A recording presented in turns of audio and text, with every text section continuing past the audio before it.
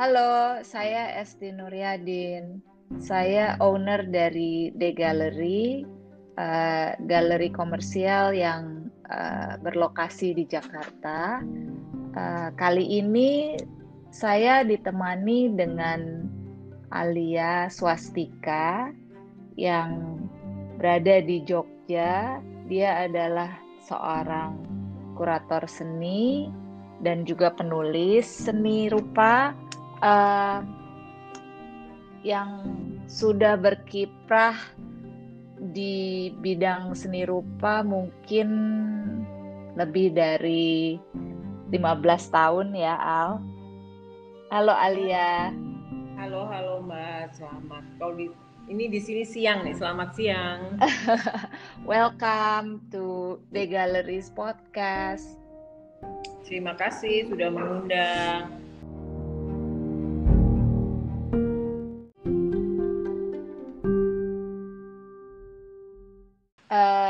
Kali ini kita mau ngobrol-ngobrol sebagai podcast yang pertama, podcast pembuka. Saya undang Alia ini karena bertepatan dengan International Women's Day ya. Jadi kita mau membahas mengenai seniman wanita atau seniman perempuan dan kiprahnya di dunia seni di Indonesia dan juga di dalam seni rupa global. Mungkin yang pertanyaan saya pertama nih Kak Alia nih, kamu siapa sih seniman wanita yang favorit kamu, Al? Kalau aku tuh kok dari dunia global ya, secara internasional, kok kebetulan seniman wanita favoritku tuh di bidang fotografi. Aku belum menemukan yang painter. Eh, aku suka Cindy Sherman sama Shadi Gadirian dari Iran. Kalau kamu siapa, Al? Kalau dunia internasional sekarang ini aku suka Ito Strael dan He Yang. Jadi mereka lebih banyak di video juga ya. Kalau He instalasi. Tapi sebenarnya banyak sekali sih seniman-seniman yang aku sangat suka karyanya gitu. Jadi kalau yang benar-benar favorit banget mungkin ada juga Silva Gupta dari India. Jadi sekarang aku juga melihat bahwa kalau dulu kan kayaknya yang paling mendapat sorotan tuh seniman-seniman Amerika atau Eropa gitu ya. Tapi tadi Mbak Esti juga sebut dari Iran, terus ada dari India. Jadi sekarang atau Hegyu yang dari Korea gitu. Jadi sekarang lebih beragam sebenarnya dan susah sih milihnya, banyak banget yang bagus menurutku. Tapi kalau menurut Alia, seniman perempuan di kancah seni rupa internasional gitu ya, apakah sudah mendapatkan eh, tempat yang semestinya gitu kalau dibandingkan dengan seniman eh, yang pria gitu? Kalau menurutku sih sepanjang pengamatanku memang keadaan yang sekarang sudah lebih baik ya, walaupun kalau dikatakan seimbang masih sulit. Saya membaca ada satu riset itu dalam satu dekade terakhir, kalau terakhirnya itu 2015 ya, kayaknya risetnya antara 2015 2016, sebenarnya 10 museum terkemuka di Amerika, jumlah seniman perempuan yang bisa pameran tunggal di sana itu sangat sedikit gitu, kurang dari 10%. Sebagian besar masih didominasi oleh pameran-pameran tunggal seniman laki-laki. Nah, penelitian-penelitian yang seperti ini sebenarnya juga memicu kritisisme dan memicu semacam refleksi diri ya dari pengelola museum untuk mengubah proses kuratorial mereka. Dan Sekarang saya kira banyak sekali seniman-seniman perempuan yang punya kesempatan untuk berpameran tunggal di museum-museum besar. Jadi lumayan sudah berubah, partisipasi seniman perempuan meningkat, tetapi justru itu kampanye untuk kesetaraan gender ini masih harus terus digaungkan agar benar-benar seimbang gitu. Kalau sekarang kan masih proses untuk mengejar gitu, belum seimbang, tapi Sudah aku pikir mengarah ya ke di situ. masa depan kemungkinannya sangat besar gitu.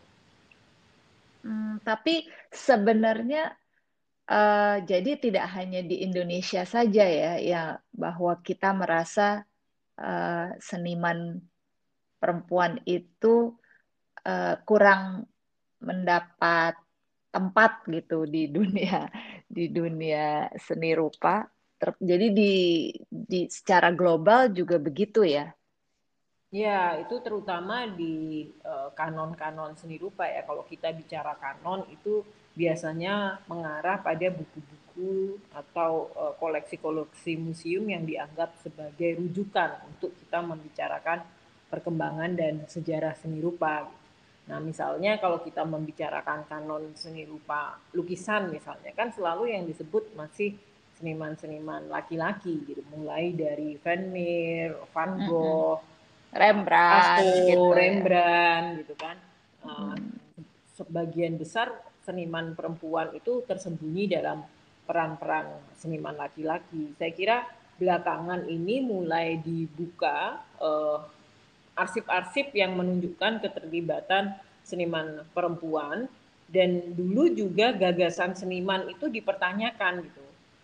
Kalau salah satu rujukan penting di teori ini ya, kalau kita ngomong teori Mm-mm. seni dan gender, Linda Nochlin misalnya, kenapa tidak banyak seniman perempuan disebut dalam sejarah seni gitu.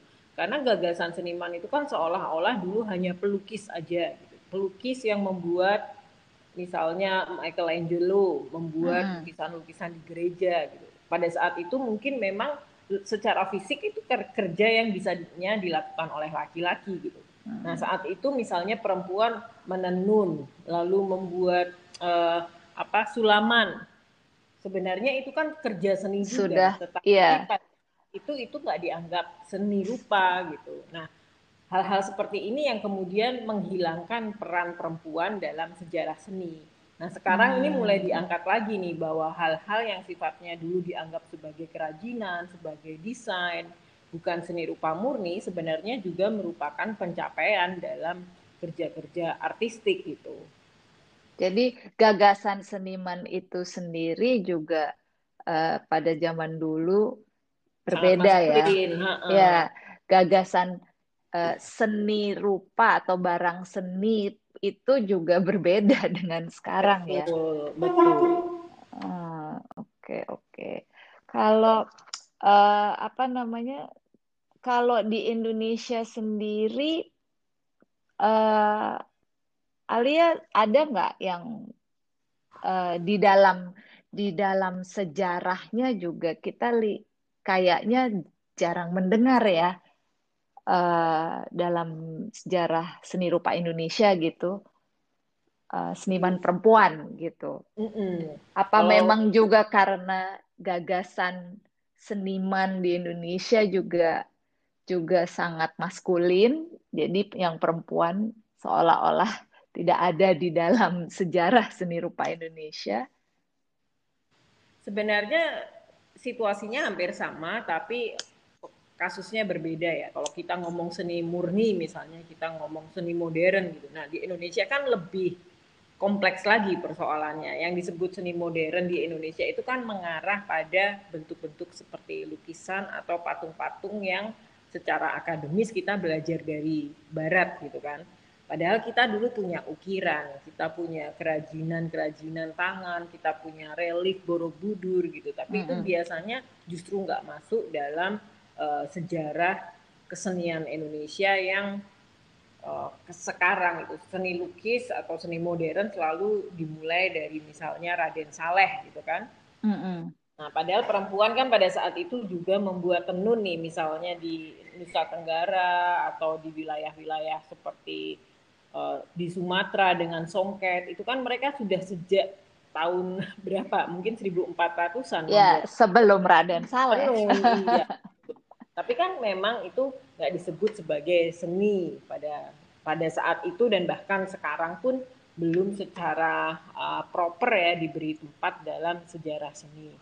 Nah, kalau dalam seni murni sendiri yang disebut sebagai inisiator atau perintis dalam sejarah kan Raden Saleh misalnya. Istilahnya Mm-mm. aja founding father, kadang-kadang itu udah sangat Yes, laki-laki gitu. ya, Kenapa nggak ya. ada yang founding Founding mother? Mothers. Uh, nah, dari Raden Saleh terus ada seniman-seniman persaji, ada Sujoyono gitu ya, lalu kita juga mengenal Basuki Abdullah, ada Hendra.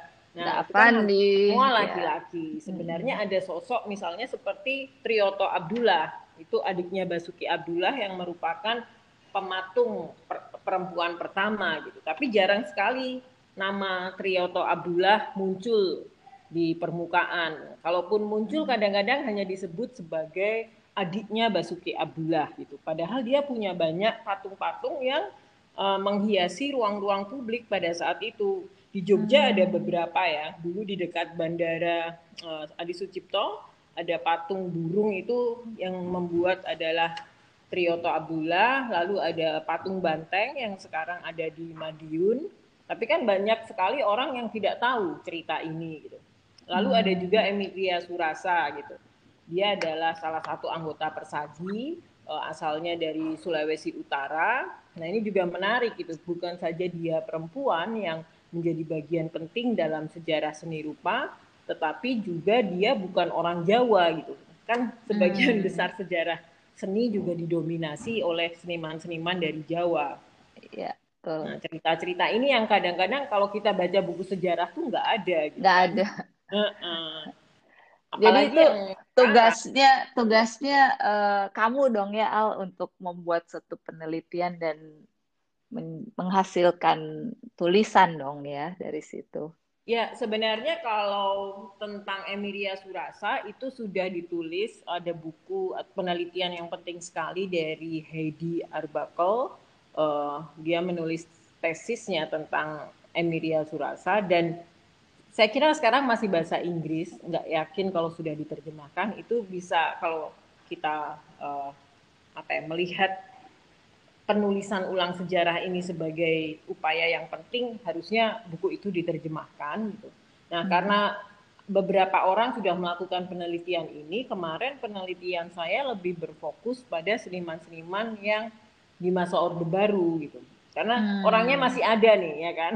Ya, ya, Kalau ya. yang dulu banget Emilia Triyoto kan mencarinya data-data lewat arsip. Nah, ketika Hmm. 2019 saya melakukan penelitian, saya inginnya juga bertemu dengan sosok-sosok penting yang mungkin sekarang usianya sudah cukup lanjut. Jadi kita masih bisa mendengar sumber langsung dari orang yang uh, masih hidup bersama kita gitu. Jadi saya waktu itu sempat mewawancarai Budian Anggraini, Bu Siti Adiati, Bu Nunung WS, Bu Dolorosa, yang sebenarnya juga perannya sangat penting, tapi kalau kita lagi-lagi sama kalau kita baca buku Maestro Seni Indonesia tuh mereka semua nggak ada gitu. Iya. Nah, Bu Nunung itu is one of my favorite women artist. Hmm. Kalau Karena kamu pernah siapa? pameran di galeri ya. Aku pernah pameran Bu Nunung grup, tapi memang karena pandemi, jadi pamerannya masih bentuknya virtual. Kita sih berharap tahun akhir tahun ini atau mungkin tahun depan bisa berpameran dalam bentuk in person ya, gitu. Bisa memamerkan solo untuk Ibu Nunung sih. Itu yang aku Kalau dari harapkan. pengalaman Mbak Esti sendiri ketika memamerkan sosok seperti Ibu Nunung yang sebenarnya jejak langkahnya atau kiprahnya di dunia seni kan sudah sangat lama nih ya, sejak tahun 70-an gitu. Nah, ketika kemudian kemarin membuat pamerannya walaupun secara virtual, kalau reaksi dari kolektor tuh gimana sih Mbak? Apakah benar nih dulu seolah-olah ada mitos kalau kolektor-kolektor itu memang secara prospek apa katakanlah kalau ada yang melihat seni sebagai koleksi seni sebagai bagian investasi, mereka prefer membeli karya seniman laki-laki gitu. Kalau pengalaman sebagai pengelola galeri, Mbak Esti melihat itu juga nggak? Sebenarnya enggak ya. Mungkin kalau semakin ke sini kelihatannya kalau memang eh, kolektor hendak mau membeli suatu karya seni untuk investasi, mereka sekarang cenderung melihat karya seni yang dari seniman yang sudah cukup senior gitu loh. Nah, mungkin dari sisi itu saya bisa lebih me, dalam tanda kutip menjual Ibu Nunung gitu untuk sebagai karya seni yang bisa dijadikan investasi. Tapi memang karena uh, pamerannya bentuknya virtual gitu, seperti tidak ada kesempatan untuk menjelaskan siapa sih ini senimannya gitu loh. Jadi orang jadi hanya melihat visual karya saja. Hmm. Kalau pengalaman dengan seniman perempuan yang usia lebih muda, apakah memang secara pasar prospeknya lebih kecil ketimbang seniman muda laki-laki? Ini kalau soalnya kalau dari beberapa apa ya sumber yang saya baca gitu seringkali pasar lebih memilih seniman laki-laki karena kemungkinan karirnya itu lebih besar. Kalau seniman muda perempuan kadang-kadang ada ketakutan, oh nanti dia setelah menikah berhenti, setelah punya anak nggak melanjutkan melukis gitu. Jadi eh, apa ya rentang berkaryanya cuma sebentar. Seolah-olah ada mitos seperti itu kalau di kalangan pasar. Nah, pengalaman Mbak Esti sendiri gimana bikin seingat saya dulu di galeri sering juga ya bikin pameran seniman-seniman perempuan terutama dari generasi muda. Iya juga sih. Sebenarnya waktu memamerkan itu sebenarnya saya juga nggak terlalu memikirkan segi bahwa oh seniman perempuan itu rentang waktu berkaryanya seolah-olah kayak lebih pendek gitu ya daripada counterpart mereka gitu. Sebenarnya saya nggak mikirin ke situ, tapi setelah mengadakan pameran, kelihatannya orang baru berbicara, oh iya setelah ini bikin apa ya, kok dia nggak kedengeran ya. Jadi setelah itu saya baru kepikiran gitu. Hmm. Jadi memang sih ada beberapa eh, kendala ya yang kalau dilihat eh, berhubungan dengan misalnya mereka menikah dan punya anak. Nah, di situ yang menjadi hambatan. Padahal seharusnya sih uh, seniman laki-laki pun juga menikah juga dan berkeluarga juga gitu ya. Harusnya tidak ada hambatan sih. Mungkin sama juga di bidang industri yang lain atau pekerjaan yang lain, sebagai seorang istri dia atau seorang ibu dia punya anak, mungkin dia bolehlah ambil cuti gitu ya 1 tahun 2 tahun, habis itu harusnya bisa balik lagi sih Iya. ke Kalau saya ke memperhatikan pekerjaan ya. seniman-seniman yang bisa bertahan sampai cukup lama ya, seperti Bu Nunung misalnya atau Bu Siti Adiati gitu, Dolorosa, kan memang hampir semuanya menunjukkan bahwa partnernya atau pasangan hidupnya sangat mendukung kerja kesenian mereka gitu.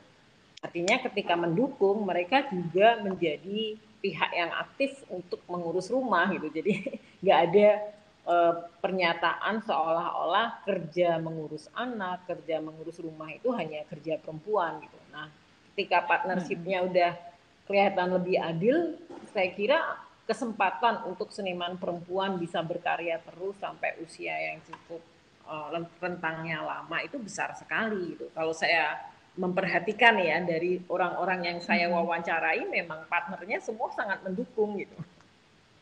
Iya, tapi saya rasa itu memang tidak hanya di uh, wanita sebagai pekerja seni ya, tapi saya rasa di bidang industri yang lain pun juga begitu deh, Iya, membutuhkan uh, pengertian dari suami gitu, bahwa sang istri juga berkarir juga dan juga uh, menghasilkan income untuk keluarga juga gitu.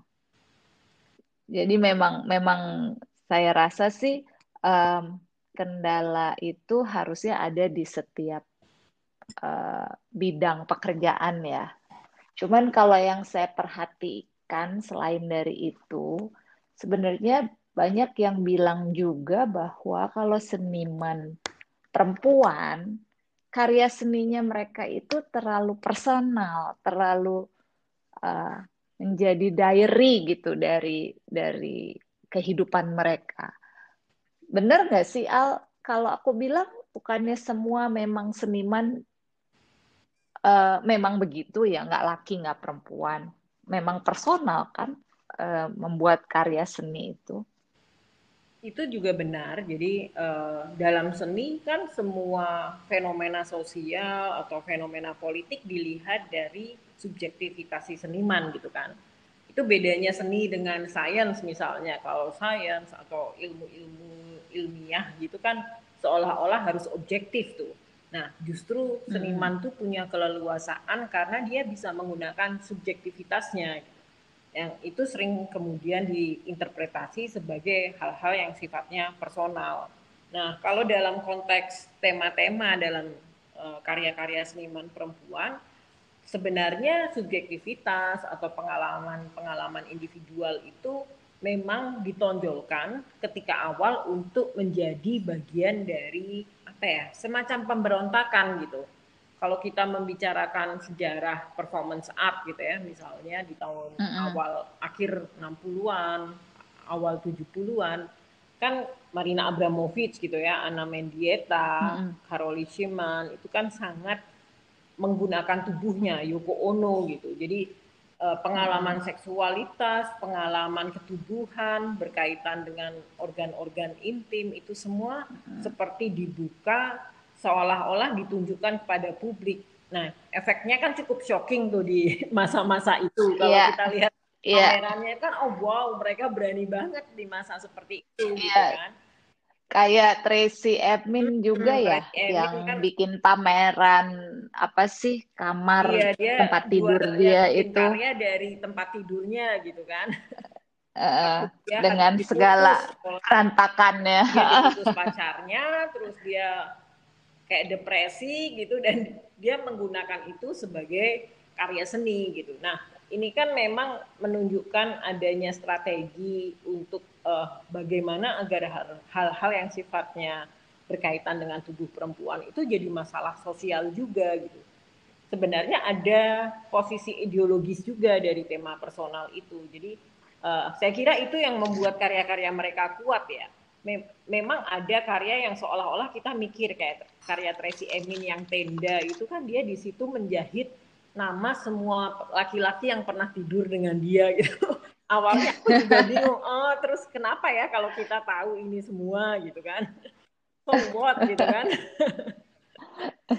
Buat apa gitu. Nah, setelah berpikir ulang gitu mungkin kan kadang-kadang kita nonton karya seni itu kita nggak langsung tahu maksudnya saat itu juga gitu ya, butuh waktu kita Mm-mm. mengaitkannya dengan pengalaman kita sendiri, mungkin kita mengingat-ingat apa yang pernah kita baca, terus saya mulai mikir oh artinya si Tracy Emin itu sebenarnya ingin mendobrak juga pandangan bahwa yang boleh ganti-ganti pasangan itu hanya laki-laki misalnya kan. Jadi kalau laki-laki dulu Hmm. bangga banget misalnya punya mantan pacar 30 orang, 50 orang gitu.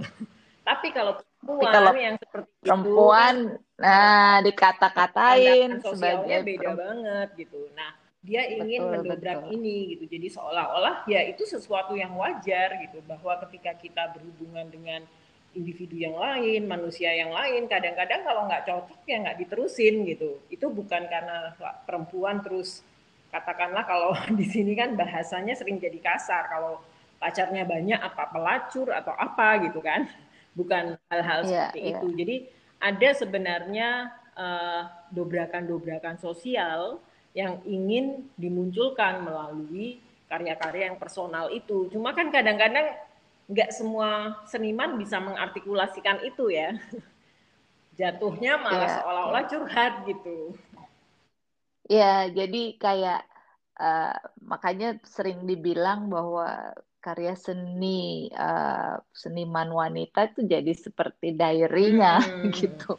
Padahal sebenarnya kalau peran kurator jadi penting juga ketika ada pihak lain yang menunjukkan pembacaan yang berbeda, pembacaan yang berdasarkan konteks-konteks kebudayaan atau konteks sosial yang lebih besar, ternyata karya yang personal itu selalu punya dimensi sosialnya gitu. Kalau di tahun Ya, 70-an yang diperjuangkan oleh generasi Marina Abramovic, Karoli Szyman dan sebagainya itu kan the personal is political gitu, bahwa hal-hal yang personal itu juga punya sifat politis gitu. Nah, yang sekarang sebenarnya juga, cuma kadang itu ada persoalan artikulasi, ada persoalan interpretasi yang nggak sampai gitu.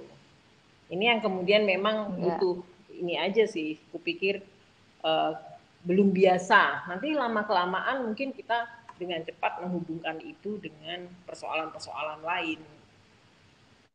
Hmm, iya berarti si karya-karyanya si Shadi Gadirian itu juga uh, merupakan political protes ya. Iya. Maksudnya karena perempuan itu kan karya-karya fotografi dia itu banyak menggunakan eh, apa memegang alat-alat domestik gitu loh.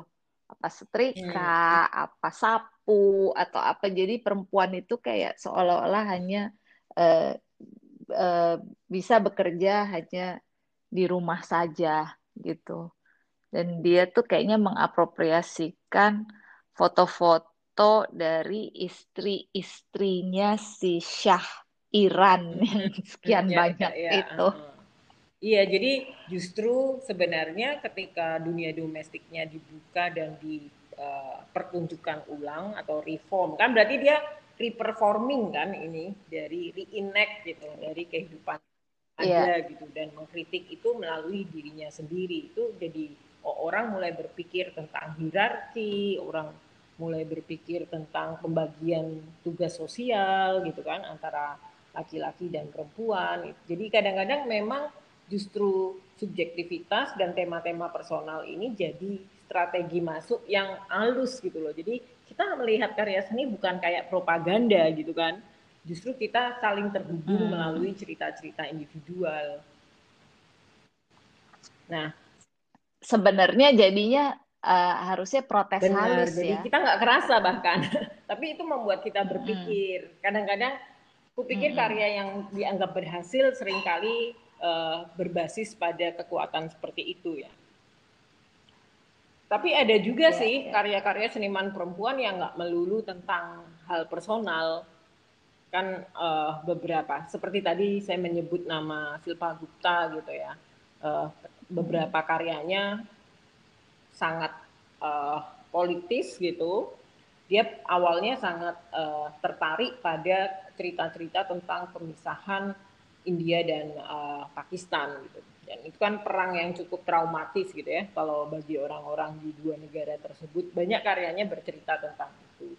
Tahun lalu di Venice Biennale, berarti 2000 terakhir kapan ya sampai kita lupa 2019 di Venice Mm-mm. Biennale karyanya mendapat perhatian yang sangat besar, hampir setara sih menurutku dengan Teresia Margoles yang kemudian mendapatkan Golden Lion ya. Nah, kalau si Silva Gupta ini mengumpulkan rekaman-rekaman atau orang membacakan puisi-puisi dari penyair atau seniman atau intelektual yang pernah menghabiskan hidupnya di penjara karena mengkritik penguasa gitu. Jadi itu dia buat Mm. sebagai partitur seolah-olah nonton musik, jadi seperti konser, tetapi isinya puisi-puisi atau teks dari orang-orang itu. Jadi secara visual tuh sangat indah gitu.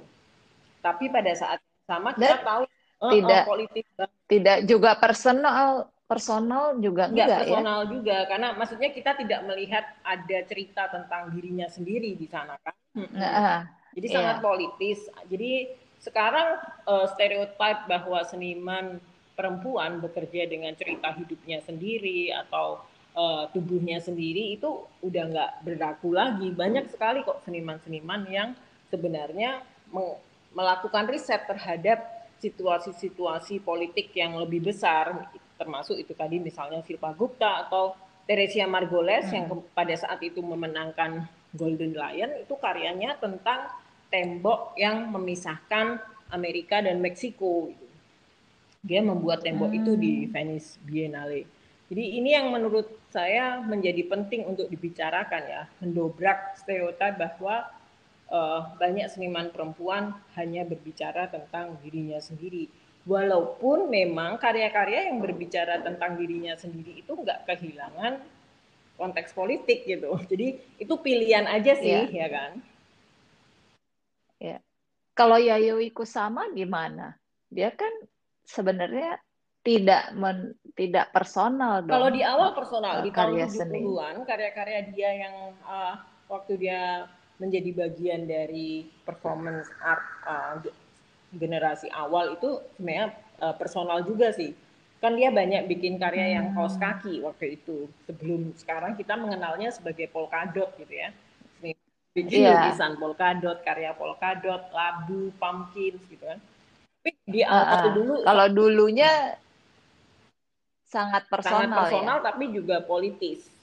Itu jadi menarik juga Ah, karena dia banyak kerja dengan uh, kenapa banyak sekali polkadotnya Yayoi merah itu di awal juga berkaitan dengan uh, apa sejarah tubuh dirinya gitu. Dia melihat menstruasi perempuan atau darah-darah perempuan itu dulu dianggap tabu gitu. Makanya kan banyak ya polkadotnya warna merah gitu. merah. Jadi di awal itu sebenarnya lebih radikal karya-karyanya. Oke. Ya, ya, ya. Kalau di Jadi, Indonesia sendiri menurut Mbak Esti gimana dari pengalaman Mbak Esti kerja dengan seniman perempuan yang pernah pameran di galeri, apakah mereka juga lebih tertarik untuk mengulik soal personal atau dulu pernah ada pameran Oktora ya, seingatku di galeri ya. ya, Oktora menurut aku pada waktu pameran Solo itu memang personal sih. Um, karena karya-karyanya waktu itu bercerita tentang eh, eh, tahun 98 di mana dia pada waktu itu sebagai dia baru mau kuliah ya kalau nggak salah dan dia itu kan ada eh, keturunan eh, Tionghoa. Jadi pada waktu itu kan 98 kan banyak eh, apa namanya eh, protes-protes terhadap warga keturunan Tionghoa di Indonesia. Jadi dia membahas itu sih pada waktu itu karya-karyanya. Jadi itu justru dari pengalaman personal dia secara jelas menunjukkan Tapi juga politik gitu ada ya. protes dengan keadaan politis pada saat itu gitu. Dia ada histori juga gitu ya. Jadi bukan sebenarnya dia bukan protes sih, tapi dia Menceritakan ya. menceritakan pengalaman pada waktu itu yang berhubungan dengan keadaan politis di Indonesia tuh. Tapi sih kayaknya kalau seniman yang lain kayak seperti yang baru saja saya pamerkan, Bunga Yuri Despita, walaupun secara visual uh, abstrak dan color block gitu ya, uh, kalau didengarkan lagi itu cerita dari pengalaman dia kecil sih, adalah jejak-jejak langkah dia yang dipetakan dengan bird's eye view seperti Google Map gitu. Dia pergi ke sekolah, ke playground, dari rumah ke rumah temen, itu semua adalah eh, jejak langkah dia dari dia kecil gitu. Jadi sebenarnya bukan Jadi abstrak yang seolah-olah nggak ada maknanya gitu ya. iya, jadi sebenarnya balik lagi kalau ditarik lagi itu it's like a diary juga. Hmm. Tapi dia nggak terlalu membesar-besarkan uh, cerita waktu kecilnya, tapi yang dia ambil lebih ke uh, bentuk-bentuknya aja atau colornya aja. Jadi nggak pernah terlalu diangkat lagi bahwa oh dulu waktu kecil saya dari sini ke sini, dari sini balik lagi, ini peta rumah saya nggak terlalu dibahas lagi gitu. Tuh. Nah, kalau Kalau gimana? kalau tapi em, anehnya lagi kalau di Indonesia, walaupun seniman wanitanya jarang, tapi galerisnya banyak wanita. Iya, betul. Tapi di luar negeri sebenarnya ya walaupun saya nggak ngerti ya kalau soal angka yang pasti mungkin bisa dipertanyakan artinya harus cari data yang betul tapi galeri-galeri yang juga sangat profesional, sangat mapan itu Dominan kayak ya. Marian Goodman atau avant-garde seperti Yvonne Lambert itu kan perempuan juga tuh pemiliknya gitu. Apakah Iya, kalau iya. menurut Mbak Esti sendiri dari pengalaman selama ini mengelola galeri lebih apa sih kalau pemilik galeri perempuan apakah lebih personal juga pendekatannya gitu. Mungkin relasinya dengan seniman itu lebih nggak formal. Kadang-kadang kan ada yang menganggap itu seperti ibunya gitu. Saya pernah baca, Aduh, aku pernah baca jangan dong. wawancara seniman siapa ya yang menganggap bahwa Marian Goodman sebagai galerisnya selama mungkin Thomas Demand ya atau Jeff Wall gitu. Jadi selama 30 tahun Hmm. tuh dia hanya direpresent oleh galeri itu gitu. Sampai dia menganggap itu Hmm. seolah-olah istri kedua gitu. Karena relasinya udah sedemikian intim, dekat gitu. Eh, mungkin nggak tahu juga ya kalau kok kebetulan di Indonesia juga cukup banyak juga gitu. Maksudnya yang bisa mewakili sebagai galeri perempuan mungkin hampir 50-50 kali ya atau 40-60. 40% kan it's still a lot of Mhm, numbers ya mhm. nggak sih? Em, Mungkin nggak kebetulan aja kali ya. Memang yang perempuan-perempuan mungkin lebih tertarik kali di bidang eh, di bidang seni gitu kali ya saya lihat. Atau juga karena jam kerjanya fleksibel gitu ya Mbak ya. Jadi bisa sambil misalnya tetap melakukan kerja-kerja rumah gitu. Bisa mungkin juga ya. Eh, tapi saya rasa sih mungkin ada yang kalau in my case saya nggak pernah khusus-khusus ya I wanna set up the Hmm. gallery tapi seperti jalannya udah ke situ gitu. Jadi mungkin saya rasa dengan teman-teman galeri yang lain sih saya rasa juga mungkin secara kebetulan juga jalannya terbuka gitu ya. Jadi why not gitu. Saya rasa mungkin Kalau gitu. jumlah kolektor perempuan di Indonesia banyak nggak, Mbak? Nah, justru itu malah yang lebih sedikit saya rasa. Kolektor lebih banyak yang uh, pria itu jauh jauh sekali. Nggak tahu kenapa ya. Hmm. Dan kayaknya lebih banyak juga dari generasi yang cukup baru ya. Padahal kalau dipikir-pikir ya, kalau kita membeli artwork, let's say bukan untuk investasi aja, karena kita suka, kita mau pasang di rumah, taruh di kamar atau buat apa ya, buat keindahan di rumah lah gitu. Itu kan menurut saya itu yang lebih memegang peranan kan yang istrinya gitu ya harusnya ya. Tapi ternyata enggak tuh, Hmm. lebih banyak, jauh lebih banyak kolektor itu yang laki-laki. Tapi kalau uh, mungkin mereka tidak menyebut dirinya kolektor, tetapi sebenarnya kalau kita lihat dalam misalnya ada suami istri yang sama-sama suka seni. Nah, seringkali yang disebut sebagai kolektor tuh hanya suaminya, gitu kan. Sebenarnya istrinya Yang sering istrinya juga. nggak punya predikat Padahal dia kok. juga punya aspek penting ketika mengambil keputusan gitu. Tapi itu sering yang kemudian dilihat sebagai figur kolektor hanya suaminya. Itu juga beberapa kali saya melihat hal seperti itu sih. Mungkin ya, tapi kayaknya kalau pengalamanku kayaknya lebih banyak keputusannya juga memang di suaminya sih. Mungkin yang pegang uang. Jadi,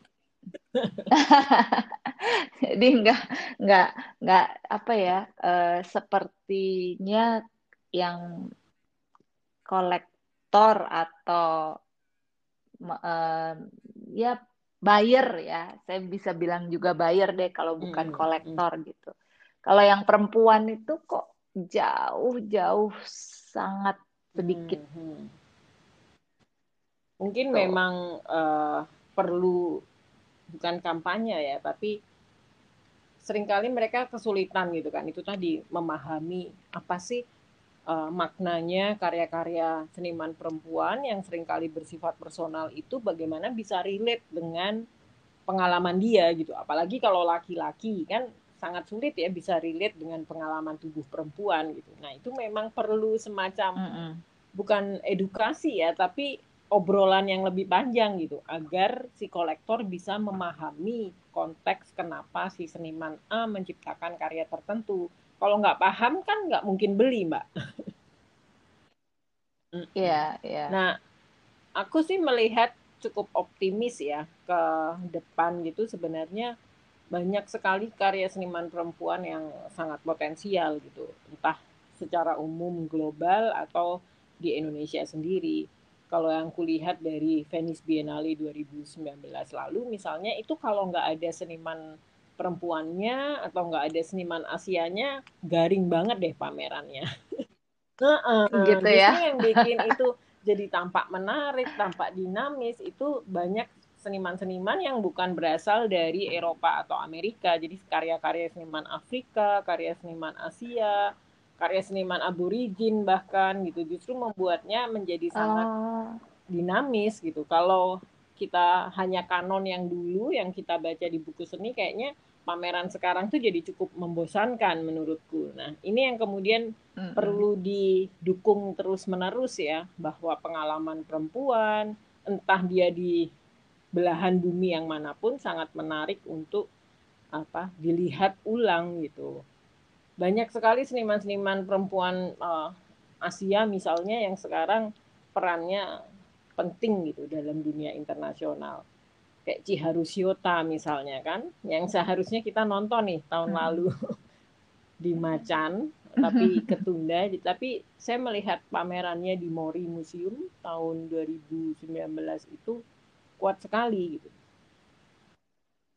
Jadi ke Hmm. depan sih sebenarnya justru ini potensi kita, potensi seniman-seniman Indonesia perempuan gitu di masa depan kita tuh dicari gitu. Saya sering sekali mendapat surat dari atau email gitu ya dari kurator internasional bilang Alia bisa merekomendasikan nama seniman perempuan Indonesia untuk Biennale A, B, C itu kadang-kadang aku mikir aduh siapa lagi ya siapa lagi ya gitu.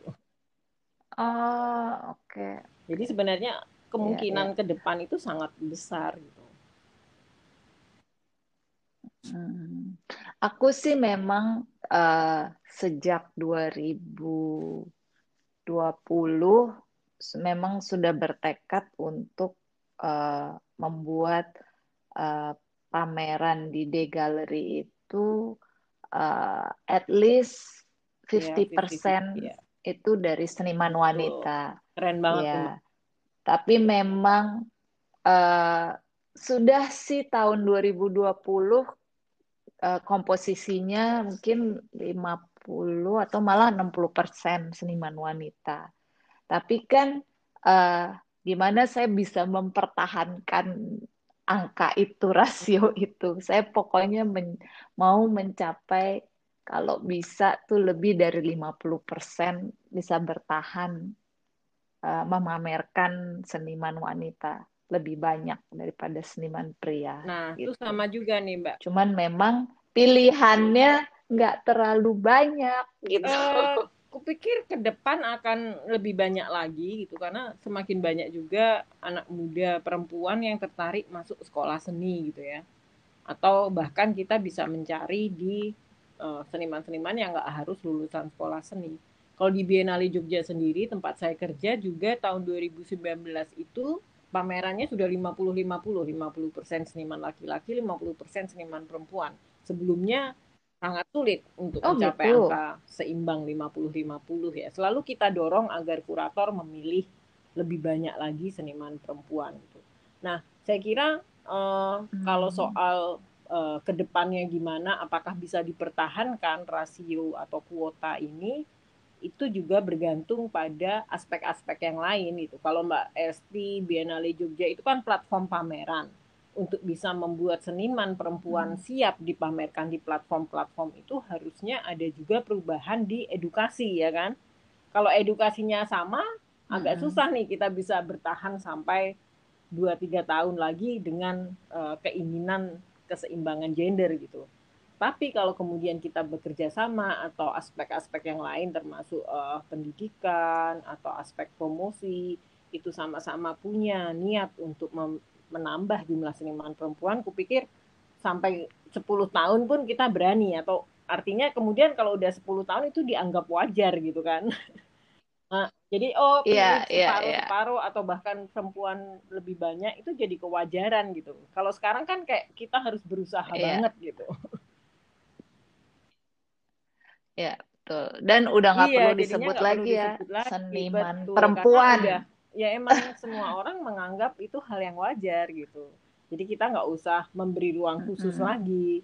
Kan memang kalau sudah seimbang itu menjadi ruang yang aman bagi semua gender gitu. Bahkan kalau kita nggak usah ngomong perempuan, ada sekarang beberapa seniman transpuan juga mendapatkan kesempatan yang sama gitu kan. Nah, ini yang sebenarnya kami sedang Mm-mm. perjuangkan Mm-mm. di Koalisi Seni Indonesia, bagaimana agar kebijakan-kebijakan kebudayaan itu juga berpihak pada perempuan. Misalnya kami mencoba mendorong Hmm. setiap pameran yang diadakan di Galeri Nasional nih, misalnya dalam tiap tahun tuh seimbang lah jumlah seniman laki-laki atau seniman perempuannya gitu. Belum lagi seniman-seniman Hmm. kebijakan-kebijakan lain ya, program-program lain juga diupayakan seimbang gitu. Nah, ini berkaitan dengan perempuan kan juga bayar pajak nih. Masa nanti yang dipamerkan hanya seniman laki-laki, nggak adil dong. Jadi ruang publik harus adil untuk semua. Jadi itu yang sedang kami perjuangkan bersama juga. Dan kayaknya pemerintah sekarang juga cukup gampang ya untuk mengubah kebijakan. Maksudnya mereka sadar, mereka menerima kritik, dan beberapa kita sedang lobby agar keinginan kita ini bisa diakomodasi. Mereka sendiri juga melihat itu kesadaran bahwa Hmm. kok sejarah seni Indonesia ini didominasi laki-laki ya, ini harus diubah. Saya kira itu sangat apa ya, sangat Ah. penting untuk memulai langkah ini. Sekarang aja ada grant namanya fasilitasi budaya Kemendikbud, mereka secara langsung menyebut bahwa mereka mengutamakan seniman perempuan. Artinya kalau Oh semakin gitu. banyak Wah, seniman oke perempuan ya. yang mendapatkan grant kan nanti di masa depan kalau galeri-galeri seperti Mbak Esti cari seniman perempuan lebih gampang dong. Nah, mereka Iya, kadang-kadang betul. mau bikin karya nggak ada modalnya. Kadang-kadang Hmm. soal itu tuh. Kayak mudah-mudahan ya ke depannya itu akan apa ya saling mendukung ya. Jadi galerinya juga kepengen memamerkan dan eh, pilihannya banyak gitu. Jangan sampai kita jadi hanya mau mengejar eh, kuota supaya Mm-mm. memamerkan seniman wanita, tapi sebenarnya nggak ada pilihan, jadi akhirnya memamerkan, tapi sebenarnya Kualitas kurang gitu ya. eh, kurang kualitas atau kurang kurang sesuai lah dengan ekspektasi eh, galeri gitu misalnya. Kayaknya sih ke depan Ya ada mudah-mudahan. langkah nih, ada perubahan yang harus didukung oleh semua pihak.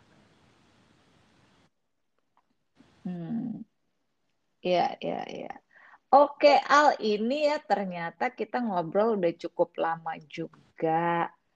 eh Mungkin ini masukan yang bagus. Aku juga eh, jadi belajar juga mengenai eh, sejarah juga ke depannya. Lalu ada koalisi seni rupa ya yang mau memperjuangkan apa namanya kesetaraan gender di bidang seni rupa itu.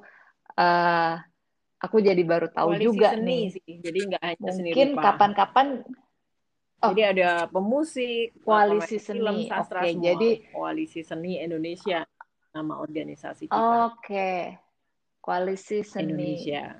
koalisi seni Iya. Indonesia. Aku juga jadi Mm-mm. belajar deh. Mungkin lain kali kita ngobrol lagi dengan tema yang masih similar ya tentang kesetaraan gender di dunia seni rupa juga. Nanti kita akan diskusi yang lain. Aku undang lagi kamu Boleh, boleh next time. Mbak. Terima kasih sudah mengundang. Ya, Thank you. thank Sampai you ketemu banget lagi. Terima kasih. obrolannya. Bye. Ya, thank you. Bye.